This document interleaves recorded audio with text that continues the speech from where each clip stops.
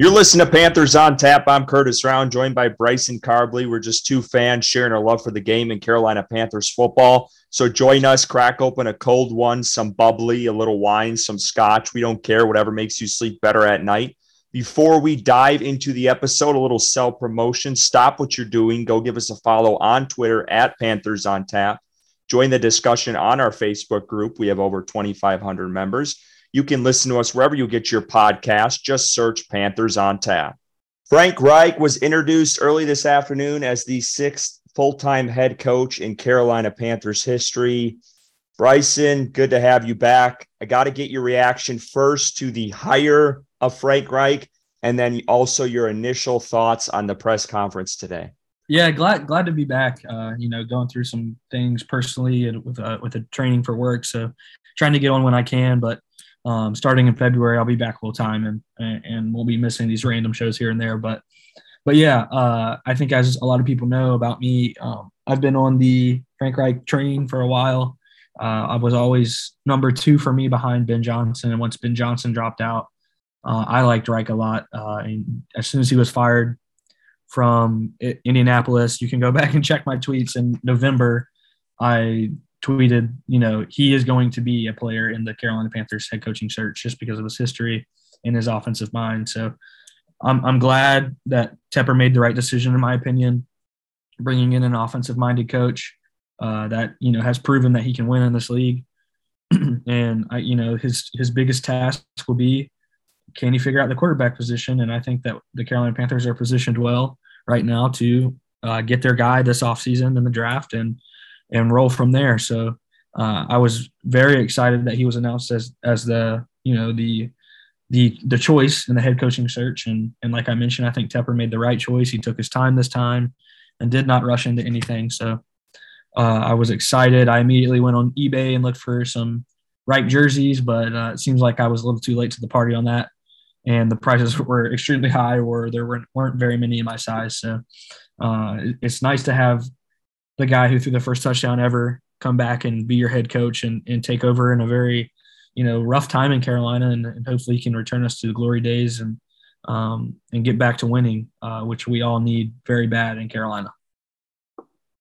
Yeah, funny you say that about the jersey. I actually, when they announced it, that was one of the first things I did is I jumped on eBay, and there was a jersey for about $80, and I wanted to double check to make sure it was like a legit one from back in the day. So I was doing some searching on that, and when I went back, it was sold already. And I'm like, you gotta be kidding me. I was pissed because if I would have just bought it right then and there, I would have had it, because it was one of those, it wasn't a bid, it was like best offer or whatever. And then there was another one on there it was bidding. And when I first went on, it was at $40. Yeah. And when I went back, it was already at $130. Oh, In that, like those couple, 15, 20 minutes. So yeah, just crazy how that went off. But back to the press conference. So I watched the press conference live today, and then I rewatched it this evening. And then I even went back, and some of y'all are going to call me crazy on this, but I rewatched Matt Rule's introductory press conference as well to compare the two, because I wanted to see. You miss him? I wanted to see. I wanted to see how they compared. And I'll start with Reich. For me, he seemed genuinely excited for the role, and like genuinely excited to be back with the Panthers. That was the first thing that caught my attention. And specifically, there was a point in the press conference, he said, like, come on, let's go. Like, yeah. He was like one of those guys in the locker room, like pumped, he's ready to roll, hit the ground running type of thing. So that was just one instance. I also like that he shared his vision, and he talked, X's and O's, and didn't hide behind like a closed curtain and kind of deflect those for a later time. And he talked about the importance of a run game. He talked about building off of the run game with the play action and the vertical game and the RPOs and movement with the quarterback position. And then he also talked about the importance of defense and being he called it the special sauce for the team. with this team. And then he also talked, how football is moving to a more mobile quarterback type game, and that he loves that idea. And that you could kind of see where he is headed with his mind for the future. He also talked about the success of the team down the stretch and how the defense, was playing well. The offense came along, the success of the run game, the offensive line. And he did a nice job of it seemed like he was a football coach. He knew it was more important to him, the X's and O's part of it, and, bonding with the players. Now, on the flip side, I watched Matt Rule's again. And when I first watched Matt Rule's press conference in 2020, I was sold on him. I will admit that wholeheartedly.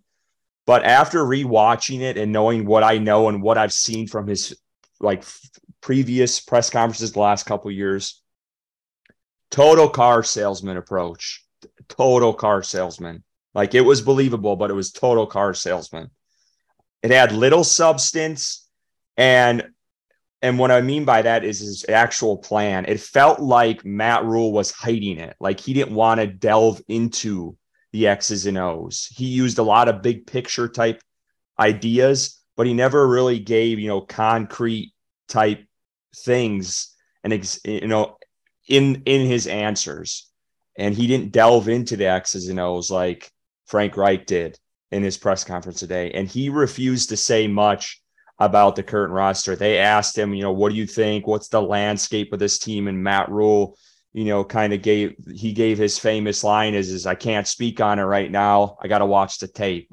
That's kind of what you got out of that press conference. And you got a ton more today of substance of what, Frank Reich could do to this or with this team, what he plans to do, which I thought was worthwhile. Yeah, and I think the biggest thing that you've touched on kind of was the honesty and the clear vision, and that's two things that we never had with Matt Rule in Carolina. Always seems like he was catching himself up in a lie, and like you mentioned, didn't lay down a foundation for what his plan was to bring a Super Bowl to Carolina. And Frank Reich was clear and to the point, even down to the roster decisions. He says Scott Fitterer is going to be making the calls on who to sign, and I'm the one that's doing the active and inactive. Matt Rule never came out and said either way until after he was fired, what even that situation was. So I think to have a coach like Reich who is clearly honest, doesn't bullshit, and has a clear vision of what he wants in Carolina to hopefully have sustained success is going to be a breath of fresh air that, we haven't had in a very long time. You talked about the Scott Fitterer stuff, and I was about to bring that up too. What do you feel like that relationship's going to play out pretty well between him? I do, because I feel like they're kind of they have the same personality, I think, and they're both really chill and laid back from what I can tell as an outsider. Scott Fitterer doesn't seem like a guy that's going to be overbearing and his way or the highway kind of guy like Dave Gettleman. But and I think Reich is kind of the same way. He's going to collaborate. He mentioned that multiple times today in his presser. He's going to collaborate with the owner. He's going to collaborate with the GM and with the players.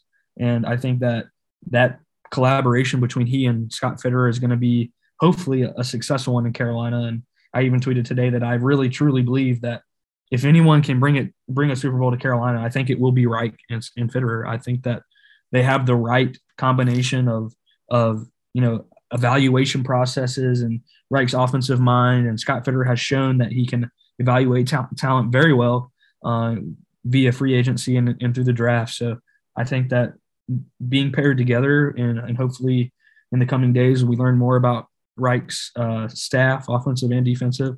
And at the end of the day, if Reich doesn't get the coordinator he wants offensive wise, then I think it's still up in the air that he may call plays himself. But I think that together they are we're definitely taking a step towards the right direction to bring that Super Bowl to Carolina. Man, you just keep leading into my next thoughts, which is great. So play calling, that's the big question mark right now. And I'll start. I would personally like Oh, I caught my stupid Apple Watch and Siri starts yapping. Anyway, I personally would like him to call plays in conjunction with an up and coming coach like a Brian Johnson from Philly.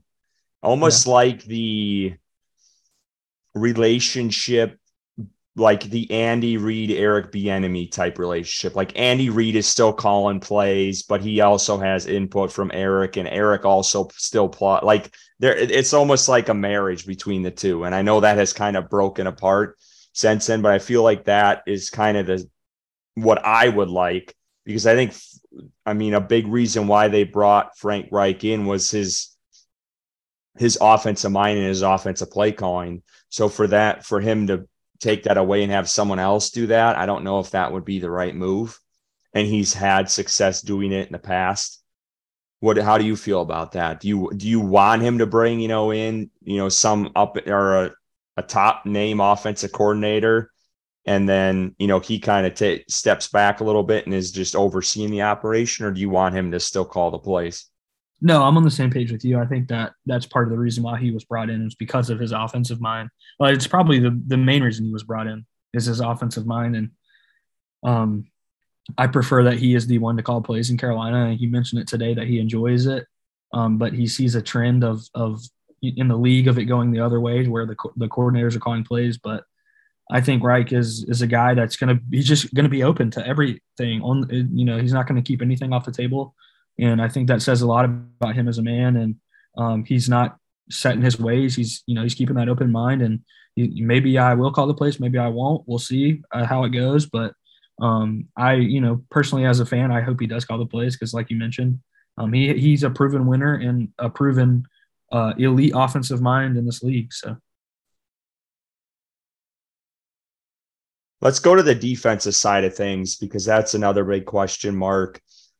And it sounded like Vic Fangio was probably his top coordinator, or the organization's top defensive coordinator they were trying to get.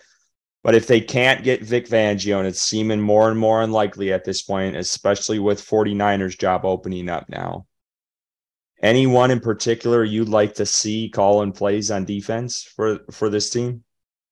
yeah, I think the two other guys they interviewed, Marquand Emmanuel and Chris Richards from the Saints. I think they're both good options. Emmanuel, I think, coached a top 5 defense when he was with Atlanta, and Richards has been an assistant with the Saints for a while, and I think he has ties to Seattle when Fitter was there. So there's a connection there. I like both of those guys, and then I'm not opposed to Gus Bradley, the former coach, defensive coordinator, who I think is still under contract with the Colts. And I guess they could technically deny the interview because it's a lateral move, but I wouldn't be opposed to that either. I mean, that's another guy who has previous head coaching experience and coached a pretty good defense in Indy this year. I think he is one of Reich's friends personally, but he's a guy that's he's a good coordinator. So I wouldn't be opposed to that. But I think any of those 3 guys would be good options in Carolina. Yeah, what concerned me about Bradley, and I know there's ties there with Scott Fitter as well when he was in Seattle, but I don't know if you saw the tweet about the report that Bradley was not the Panthers organization, which you would think is Scott Fitter. Or I mean, not Scott Fitter, David Tepper they weren't as high on Gus Bradley as Frank Reich is. And I can't remember who the one who reported that, but it was someone, I think, nationally, which is interesting. And kind of, you can kind of see where they're headed, where, David Tepper wants to bring in the best of the best for offense and defense, no matter what it is. And I think it could be someone that they see more as a fit than Frank Reich would even see. So I thought that was interesting. So that there's some hesitancy there for me. I think Marquand Manuel might be a pretty decent choice just from his time in Atlanta for that short, brief period as the coordinator. And it sounds like he's had some crossover with Frank Reich in Philly. So that's an option there. But I think that's really it. I was trying to, there was a name or two that I mentioned last week that might have some crossover that I'm blanking on right now that I was talking to JJ with, but that's the only guys that I've seen so far. And there was also another report that said that they might even reopen that search. So we shall see what happens defensively. But I think it would be nice sooner rather than later to get those guys hired and in, because I feel like once some of these coaching positions start falling into place, they're going to start getting the OCs and DCs are going to be getting picked apart by these other teams now that, you got Denver's got a coach today, and then Houston as well. They're all starting to just fall into place at this point. So that's my concern. And I know Frank he's talked in previous videos, and then he talked today about taking his time and hiring those guys and not rushing the process. So hopefully that comes together here quickly, though. But let's talk about Scott Fitterer, because I think he had a pretty interesting comment today off with beat reporters on the side. And he said this was pertaining to the quarterback position. And he said, if there's a guy in this draft class you like, move up and go get him. You have to have conviction on him. But if you have conviction, go out and get your guy. Take your shot, basically. Bryson, when I heard that, my eyes lit up. I know Scott has not, divulged too much into what they've done in drafts in the previous years. I know last year they played it pretty tight.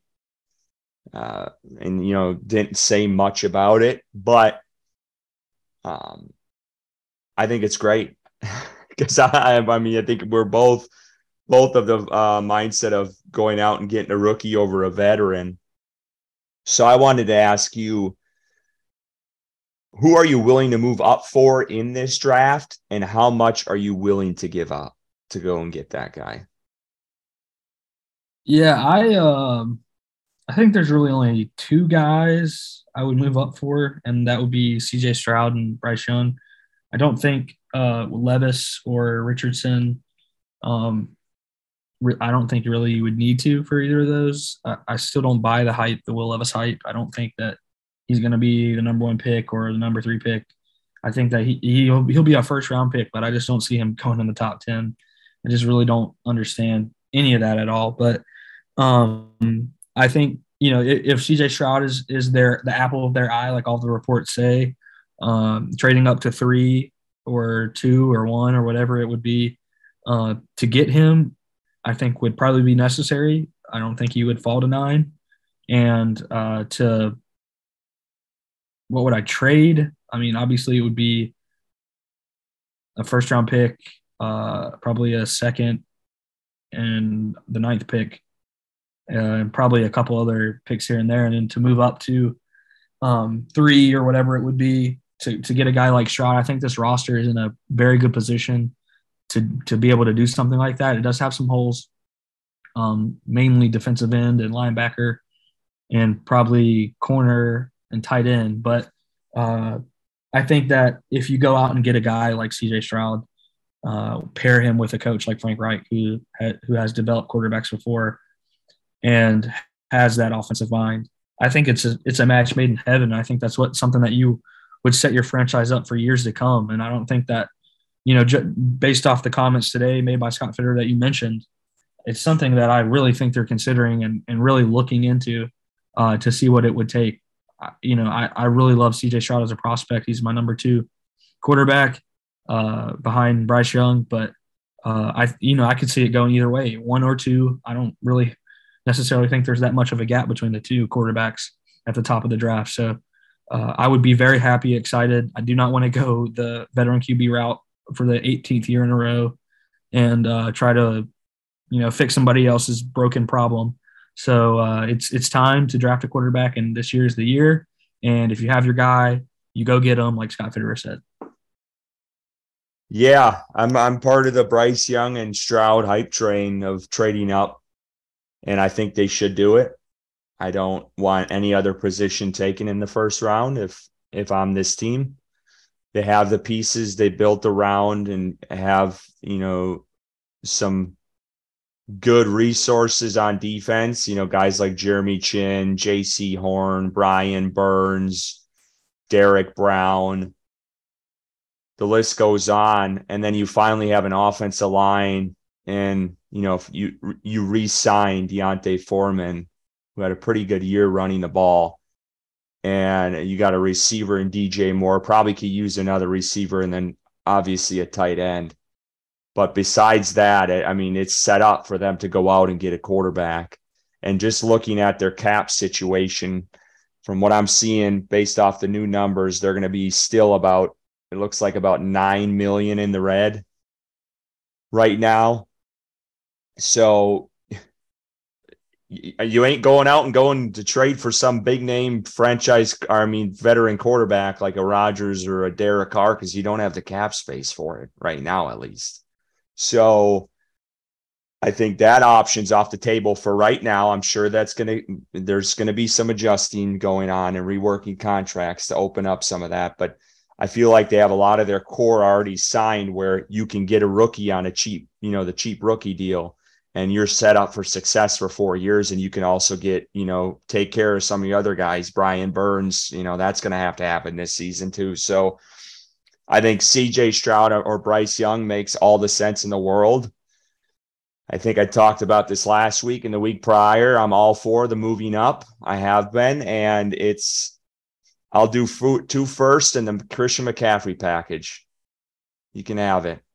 That's what they got rid of McCaffrey for, and I still feel that that's what they were kind of building for, and they had that in mind when they traded him. Is that's what they're gonna use as ammo to move up, and that's what you got to look at. Now, I don't know if that's going to get you to first, because it sounds like from previous trades in the past, it took 3 first-rounders to do it, but I don't know if that McCaffrey trade would be enough, and plus 2 first-rounders for 1, but definitely to 3, I think you could wiggle some things around, and I don't know if it would have to take all that, but they could definitely move up to 3. I think 1's going to be a little bit harder to do, but should be interesting. There's so many unknowns. I don't even know why I'm pondering this, but we could talk about a little bit is, does Houston go a veteran quarterback route and go after like a Jimmy Garoppolo and not take a QB? Would that be crazy? That just popped in my mind this tonight, or just talking when you were talking with DeMeco Ryans going there. Yeah. Probably Houston fans are thinking I'm an idiot, because I'm sure they all want a quarterback, and that makes sense, and I think they'll end up probably getting one. But that scenario plays in your head, so then you're sitting there thinking, could you get your guy at 3? But we'll see. I definitely could see the Colts move up. I think that would be the other team that's going to move up to 1 would be the Colts. Yeah. I know you always have a surprise team in there as well that maybe would like to move up. Atlanta's kind of an outlier too, where everyone's like, yeah, it's Desmond Ridder, but I don't know if that's really the case either with them. So a lot can happen now until the draft, but yeah, that's just something to keep in mind, because they got to get that right. And that's going to weigh heavily on how Frank Reich does, obviously, is getting that quarterback position right and stabilized. I just keep trying to trickle that into my tweets, stabilize that position, because people need to realize that now. I really have a feeling they're going to trade up. I really do. If I was a betting man, I'd put $100 on it that they're trading up in this draft to go get someone. So we shall see, but it'll make for some interesting conversations as we move forward here. And speaking of that, this weekend is the Reese's Senior Bowl. Kind of a bummer, though, because none of the top guys are going to be playing in it for QB. And that's really the position I care about the most and where I'll be focusing on over these next couple months. But none of the top 4 guys, how they're ranked by the national media, are going to be there. So it looks like we'll be watching Hendon Hooker and Max Duggan. And then obviously anyone who sticks out in the game itself. But that's really who I got my eyes on as far as that. You never know. You could always find your own Brock Purdy in there somewhere. So yeah, it's a bit of a bummer. I don't know what the deal is with Levis skipping out on the bowl game and the Senior Bowl. In my eyes, it seems like he's trying to hide something, and I think that's been a lot of reports. Is the way the scouts are seeing it as well. I mean, I just everything about Will Levis stinks to me. I just don't. It screams bust, and off of everything that we've seen from this past season and everything he's done, skipping the bowl game in the Senior Bowl, I think, if he would have played and shown a little bit of something, then maybe it could have swayed me the other way. Possibly, probably not. But him skipping it altogether, it just even adds to my, I don't want to say hatred, but my dislike for him and the potential of him being a Carolina Panther. Yeah, and I'm that most definitely is going to be asked. I mean, during the interview process, why did you skip the Senior Bowl and why did you skip his bowl game? So, I mean, he's going to have to answer to that, and I see benefits to both. I mean, it could have been one of these things where one of these scouts, through a person to a person was like, hey, we want to keep you on the lowdown. We'd like to draft you type of thing. It could be, I don't want to get injured. And guys have taken that route. It could be, I don't want to throw to, guys I'm not comfortable throwing with to really hurt and kind of hinder my stock. I mean, it could be a multiple of things, but yeah, he'll have to answer those questions. And, teams I'm sure will get a sense where his head is at with that. I won't, at this point, discount anyone as far as those top four yet, because I don't want to go back on saying as yet, at least, that, I totally hate a guy and then they ended up drafting him. So I'm kind of hanging 10 on that. But the top two for me, obviously, is Bryce Young and CJ Stroud. And I don't think they could go wrong with either of those guys. So it'll be a fun process to go through here. Coaching, I mean, the next move for Frank Reich is, get this staff assembled. We actually didn't even mention it, so we'll talk about it here quickly before we wrap up. And that's the reports out. He didn't confirm it today on WFNZ, but all indication is that Chris Tabor and James Campen, right? Yeah, James Campen, I don't know why his name was escaping me, is going to return and stay with Frank Reich and his staff for the upcoming season, which is awesome news because everyone I've talked to, we had Bradley Bozeman on in December, and he said there's good coaches in this league, and then there's James Campen, who's a great coach. So the offensive line thinks highly of him. Fans think highly of him. They've turned a piss poor group into a strong suit of this team in a matter of an offseason. And that credit to Scott Fitter for drafting those guys and signing those guys in free agency. And then hats off to Campen that you were really building that unit up and being a stronghold for this team. And it's good to see continuity with that group. And then Chris Tabor, special teams is outstanding. They were I think they were top 10 across the board. Statistically, a lot has to go into Johnny Hecker's play at, punting the ball. But, to lose, they lost Zane Gonzalez in season on a freak injury.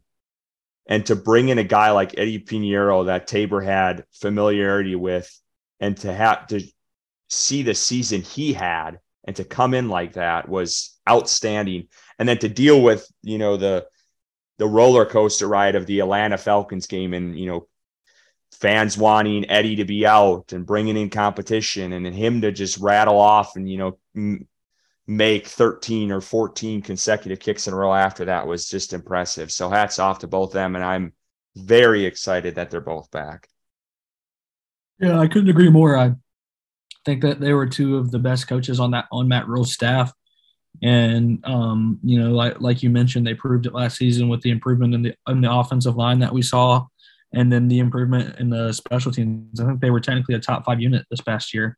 And I think Tabor and Campen are both two really well-liked coaches in the in the locker room, so it could help with that transition a little bit more. And why fill holes when you know you have guys in place that get the job done and get the job done at a high level. So really pleased to hear that he's keeping around those two guys. Those were the two guys that I think we most talked about. It's like we want them to stay around in Carolina. So he's starting off on the right foot. The stage is set, and we're counting down to the battle in Arizona. There's no better way to get ready for the NFL action than with DraftKings Sportsbook, official sports betting partner of Super Bowl 57. New customers can bet just $5 and get $200 in free bets instantly. Plus, all new and existing customers can take a shot at an even bigger payout with DraftKings stepped-up same-game parlays. Boost your Super Bowl 57 winnings with each leg you add. Well, this Super Bowl matchup, Bryson and I are both going to make the pick here. Right now, the Eagles are favored by 1.5 over the Kansas City Chiefs. Bryson is going to take the Eagles to cover and win this game. He thinks their defense is going to be too much for Patrick Mahomes in that offense. I'm going to go the opposite. I'm going to take the Kansas City Chiefs. They are a 1.5 point underdog. And I just think, Patrick Mahomes impressed me in that win over the Bengals. I didn't think he'd play as well with the injury. And it seems like he has been pretty comfortable with that injury and has played pretty well. So give me the Chiefs as the Super Bowl winner this year. Download the DraftKings Sportsbook app and use code TPPN. New customers can bet $5 on Super Bowl 57 and get $200 in free bets instantly only at DraftKings Sportsbook with code TPPN. Now joining us on Panthers on Tap this evening, lead analyst for Colts coverage on Fan Nation, also the co-host of Locked On Colts podcast, Mr. Zach Hicks joining us. Zach, thank you so much for taking the time this evening. Yeah, of course. This might be one of the last times I get to talk about Frank Reich, and I love Frank Reich, so I'm excited to talk about him. Well, we're glad to hear that. Let's get into it. I just kind of want to get the sense of what type of coach we as Panther fans are getting. Just give me a rough summary of what you saw from his time in Indy. Yeah, so if you guys are just talking from the media perspective and just from the person perspective, it's very, very hard to find someone as likable as Frank Reich. You guys have probably already seen, I think he has the $500,000 pledge that he already opened up just today towards victims of sexual abuse, I believe is what it was. That's just the kind of guy Frank Reich is. You'll notice that when he's doing press junkets, when he's doing that away from it all, just one of the most likable human beings you'll ever come across. And I think his players really resonate with that. We've seen here with the Colts, even though it went sour towards the end of his tenure, like the locker room was just in a bad place at the end of his tenure. All these players in Indy love and respect Frank Reich. Even the ones who, if they were on any kind of sour ground with or like not good footing with, everyone loves Frank Reich. He's just a great human being. And then if you're talking just schematically and what he brings to the table, one of the best offensive minds in the game. I just love his opening scripts. Not this year. It was kind of a mess this year, but statistically, traditionally with the Colts, his opening scripts were great. One of the best advanced scouts in the game, in my opinion, and just one of the most complex and unique offenses when it's all clicking. So I really think this is a home run hire for the Carolina Panthers. You're getting an amazing human being, a guy who can step in from day one and is not going to be controversial. This is going to be a guy that everyone loves, and he's going to bring some really good things as an offensive mind and as an overall head coach to this organization. Now, you've said a lot of good things about him. What went wrong in Indy for him to be, let go?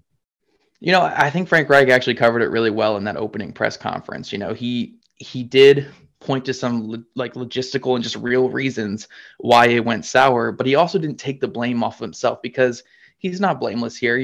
One of the biggest downfalls for him with Indy is him saying, I can fix Carson Wentz, go get me Carson Wentz.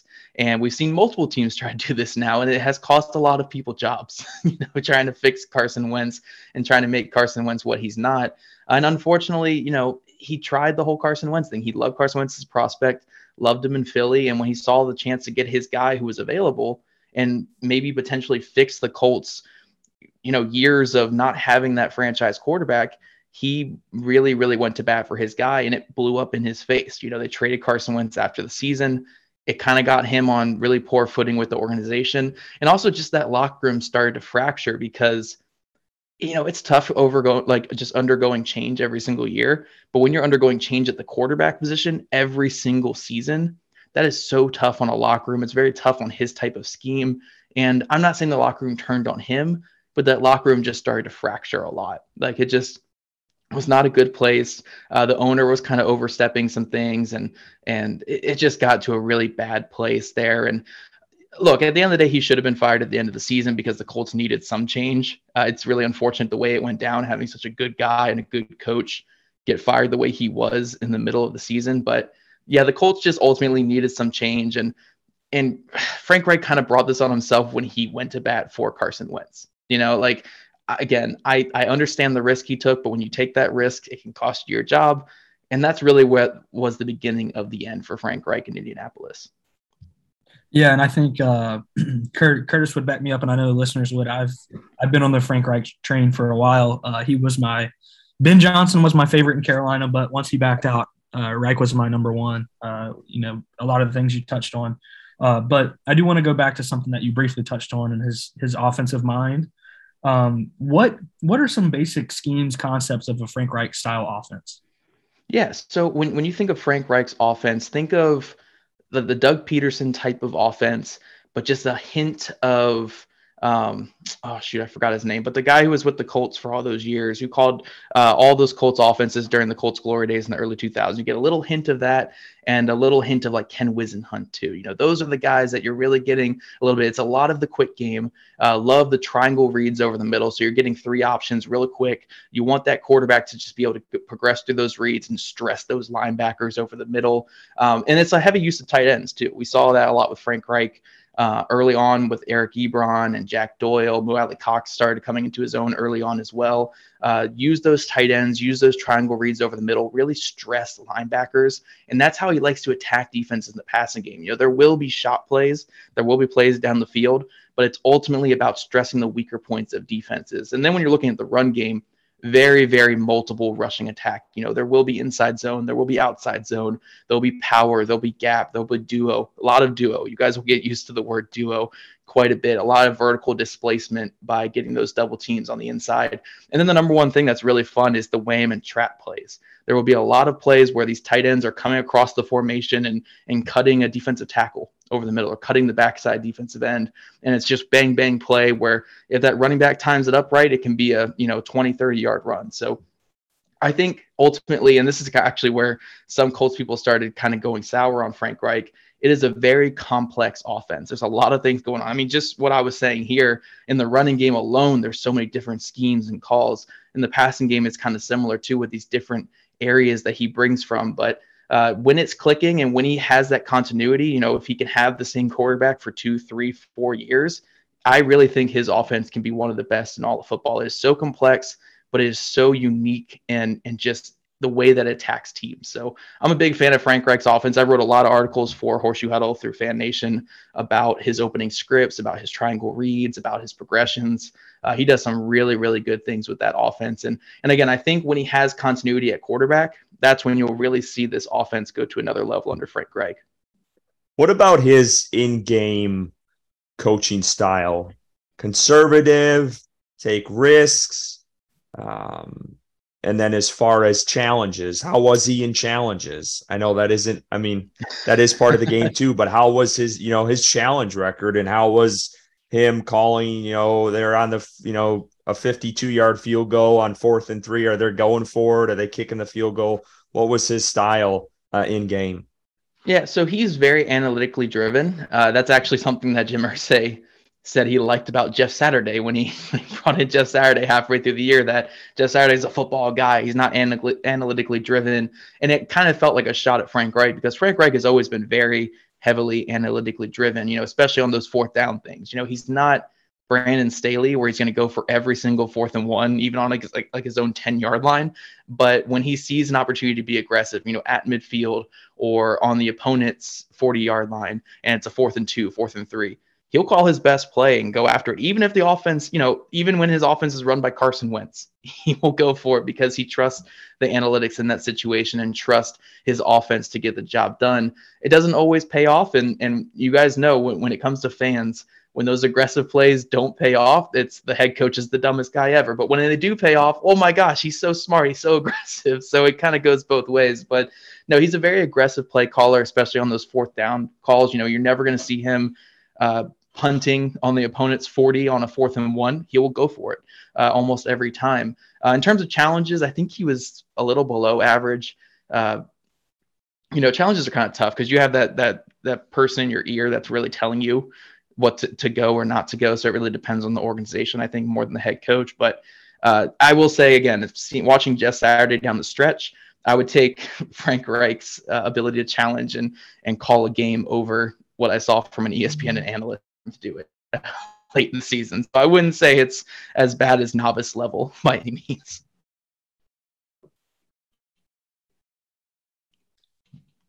All right. Yeah, thank you for that. That's something that I've been wanting in Carolina for a long time, is the offensive-minded head coach is something that we haven't had in a very long time in Carolina. So excited about that. And kind of going back to his time in Indianapolis, would you say that he was dealt a bad hand, or how concerned should we be with the revolving door that you guys had at quarterback during his 4 seasons in Indianapolis? Yeah, I think anyone saying that he wasn't dealt a bad hand in Indy is being disingenuous. How many teams could you say right now? We're talking teams that had a Pro Bowl quarterback. Andrew Luck was a Pro Bowler in 2018. Pro Bowl, potential all-pro type quarterback just walk away from the game. How many teams could survive that? How many coaches could survive that? That's an impossible ask. And the fact that the next year with Jacoby Brissett, who was their backup in 2018, that they won 7 games even, with Andrew Luck leaving them before the season started, that's an accomplishment. And that's something to be proud of with Frank Reich. And then the next year, bringing in a quote unquote washed up quarterback in Phillip Rivers and going and winning 11 games and taking the 2-seeded Buffalo Bills to the wire. That's an accomplishment for Frank Reich. That's very much an accomplishment. So yeah, he was dealt a bad hand. And I think early on he adjusted really well and he did the best he could, but eventually, he helped take that big risk for Carson Wentz, and then the wheels kind of fell off. So, he shares some blame in where the Colts are now, but he was dealt just a horrible hand, just one of the worst hands you could be dealt as a head coach. And he honestly survived much better than almost any head coach in the NFL would for 2 years after that. So I think he deserves some credit for how he handled that horrible situation. And it's just unfortunate the way it ended. Like, we would still, I personally, I wish Frank Reich had Andrew Luck for every single season, because I wouldn't be on this podcast right now. I'd be able to say, hey, Frank Reich is leading the Colts to championship games, maybe Super Bowls, because I think he's that good of a head coach. And I think if you give him someone like Andrew Luck, I really think that it could have led to so much success in Indianapolis. Let's talk about staffing for a moment. Any guys that we should keep our radar on as far as coordinator positions go? I've already heard some reports and names out there, but anyone in particular, either on the current staff of the Colts once he was fired, or anyone outside of that? Yeah, so honestly, I would say this is one of Frank's biggest flaws as a head coach. And when he mentioned doing a lot of self-reflection and self-scouting, I really hope this is an area where he got better, because his staff building after the initial staff in Indy progressively got a little bit worse, and it kind of leaned more towards, I don't want to say nepotism, because all coaching staff builds are kind of nepotism. You build with guys that you've worked with, guys who are your buddies. But it felt like he sometimes, and this might be an Indianapolis thing too, because Indy is notoriously a little bit cheaper when it comes to building staff around their head coach than other organizations. But he did kind of go more towards his friends, guys that maybe weren't the top of the line, and it kind of hurt them a little bit. Now, getting a guy like Gus Bradley actually did some good things for the Colts this past season. I think that's a guy that you guys should be keeping an eye on, potentially getting Gus Bradley out there to be a defensive coordinator. Him and Frank Reich are good friends. He came over because of Frank Reich to the Colts, so I think that makes some sense. maybe not in a coordinator role, but Colts interim play caller, Parks Frazier, who was, I think, an assistant QB coach before he got the interim play calling. I'd almost bet that he's going to be some part of Frank Reich's staff. Those two are really close, and Frank Reich kind of built him up through the organization. But outside of the Colts, I think Kevin Patullo from the Philadelphia Eagles, that was a guy who worked under Frank Reich there. And then you got to look at some other guys maybe on that Eagles staff, because he is close with Jonathan Gannon. He is close with Nick Sirianni. There is this defensive coordinator. There's this linebacker coach, for the Philadelphia Eagles. I think his name's Nick Rallis. He's not a guy who ever overlapped with Frank Reich, but if Jonathan Gannon is giving the vote of approval, he's only like 29 years old, this linebacker coach, but I've heard he's one of the big upcoming names in the game right now for defensive coordinators, and he will be one within the next couple seasons. So I could see maybe Frank Reich getting a little risky and going young there. But no, I think Gus Bradley is a name to watch for sure from the Colts. He had a great season with the Colts this past season, and him and Frank Reich are really, really close.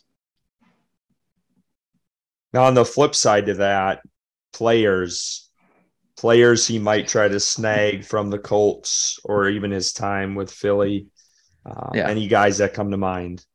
I know a couple years ago with the Colts, he was begging the Colts to go after Zach Ertz. I don't think that's a thing that's going to happen, because I don't think Ertz is a free agent. But I do know for a fact, going back to those Philly days, he loves himself some Zach Ertz. So if there were any way that Zach Ertz could be available, it wouldn't shock me in the slightest for him to bring him there to Carolina. But as far as Colts players, Colts, a lot of their free agents are kind of on the defense side of the ball, and we kind of are speculating that they're going to be going to Chicago with Matt Eberflus. But I would say on the offensive side of the ball, Paris Campbell is one that makes a lot of sense, because Frank Reich was so big in the drafting of Paris Campbell here in Indianapolis. Like, he was the one who wanted Paris Campbell in Indy. Chris Ballard obviously liked him too, but that was his guy, and he kept hyping up. I mean, every offseason it was Paris Campbell. If he's healthy, he's going to have a big season. Fantasy owners were going crazy every single year, being like, oh, I guess Paris Campbell's the guy to get. And finally, Paris Campbell had his big season this year. I think he had like over 600 yards, played in every single game. He was finally healthy, 4.3 speed, really good wide receiver. I bet the Colts want to try to bring him back, but if he does hit the open market, it wouldn't shock me in the slightest for Frank Reich to go after him. To pair him with DJ Moore and that speed right there, that would be a really fun combination. All right. So from what you know about Frank Reich and his time in Indianapolis, what guy in this upcoming draft, quarterback-wise, would you think would be Frank Reich's guy? Yeah, so Frank Reich is kind of like a chameleon with his offense. So he's been able to work with guys like Andrew Luck, who are those mobile passers who can also work outside the pocket. Jacoby Brissett, even though he's not that athletic, was primarily like a running type guy with Indy because he was just so far behind as a passer. And then we even saw Carson Wentz, again, more of that Andrew Luck type build. And honestly, I know you guys probably won't love this because I know he's such a divisive prospect. But when I was watching quarterback prospects for the Indianapolis Colts, I kept thinking, man, Will Levis is everything that Frank Reich wanted in Carson Wentz when Carson Wentz came to Indy. This is a guy with such a lightning quick release who can operate those triangle reads, who can be successful off of play action, RPO game. He's kind of he's just everything that he wanted Wentz to be. And Will Levis is actually confident attacking the middle of the field, where Carson Wentz had to throw everything outside the numbers because he hated the middle of the field. So I think Will Levis is a guy that Frank Reich will like a lot. But I could also see, Bryce Young with that RPO game and that quick passing game and just how smart of a passer he is. I could see him loving Bryce Young. I could see him loving CJ Stroud as well, just because that ability to throw those touch balls down the field and across the middle and those crossers. I really like that there. And even Anthony Richardson in a way, because we saw when Frank Reich was forced to start Sam Ehlinger this year, we saw quarterback draws. We saw quarterback sweeps. We saw read options where the quarterback was keeping it. So I really think he's such a chameleon when it comes to quarterbacks that he could really work with any of these guys. But I would think Will Levis would be the guy who fits his scheme the best. I think that's the guy. Again, when I was watching college prospects, I was saying this is a Frank Reich, Doug Peterson type of quarterback, just with his release, his athleticism, and his ability to work those RPO and play actions. It's funny you say that because I think Draft Network put out a mock draft. I think it was yesterday. And they had the Panthers in it trading up to number 1 for Will Levis, which fans would go bonkers if it happened, Right. and be pissed off. But I said the same. I tweeted that and I said, Will Levis just seems like a Frank Reich kind of guy. I don't know what it is. He kind of reminds me of that Carson Wentz type. Yeah, well, and sorry to interrupt here, but another thing is Frank Reich is heavily religious.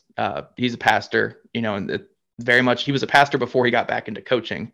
And every time he's been away from football, he kind of goes back to the ministry and being a pastor and stuff like that. And Will Levis has the Bible quotes all over him. It just kind of gives that Carson Wentz thing, because that was a big way that he connected with Carson Wentz. Carson Wentz is a very religious person as well. And I'm not saying Bryce Young and Anthony Richardson and CJ Stroud are not religious in any way, but I'm just saying when I see Will Levis and I see the Bible quotes tatted on him and I see him thanking God after every game, I'm like, man, that's the Frank Reich quarterback right there. They're going to bond so much over God and religion, just like he did with Carson Wentz. And it's not necessarily a bad thing.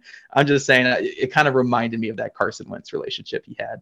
Well, I must say, if that's the case, I remembered this. I don't know why I remember this, but Bryce Young's cover photo on Twitter is of the cross. So let's hope that connection. Please be the other way. Yes. Yes. Well, I think, Bryce, I don't know if you have any other questions for him. I think that was all I had. I just wanted to kind of get a sense of what you've seen, from Frank Reich's 4+ years in Indy. I know, he had some good years there. And then obviously this last season went sour at the end, but I appreciate your perspective and everything you've, told us. And I've learned a couple of things, just from listening to you that I didn't gain from that press conference day. So I appreciate that, Zach. And if you guys ever want to read anything up, I'm sure Zach has written the articles on it, but go check him out. He covers Colts coverage on Fan Nation. He's also the co-host of Locked On Colts podcast. Again, follow him on Twitter, Zach Hicks. Appreciate you again. Yeah, of course. Thanks for having me, guys. All right, that's going to do it for us this evening on Panthers on Tap podcast. We want to thank everyone for tuning in. You can listen to us wherever you get your podcasts. Follow us on Twitter at Panthers on Tap for all your analysis and breaking news. And as always,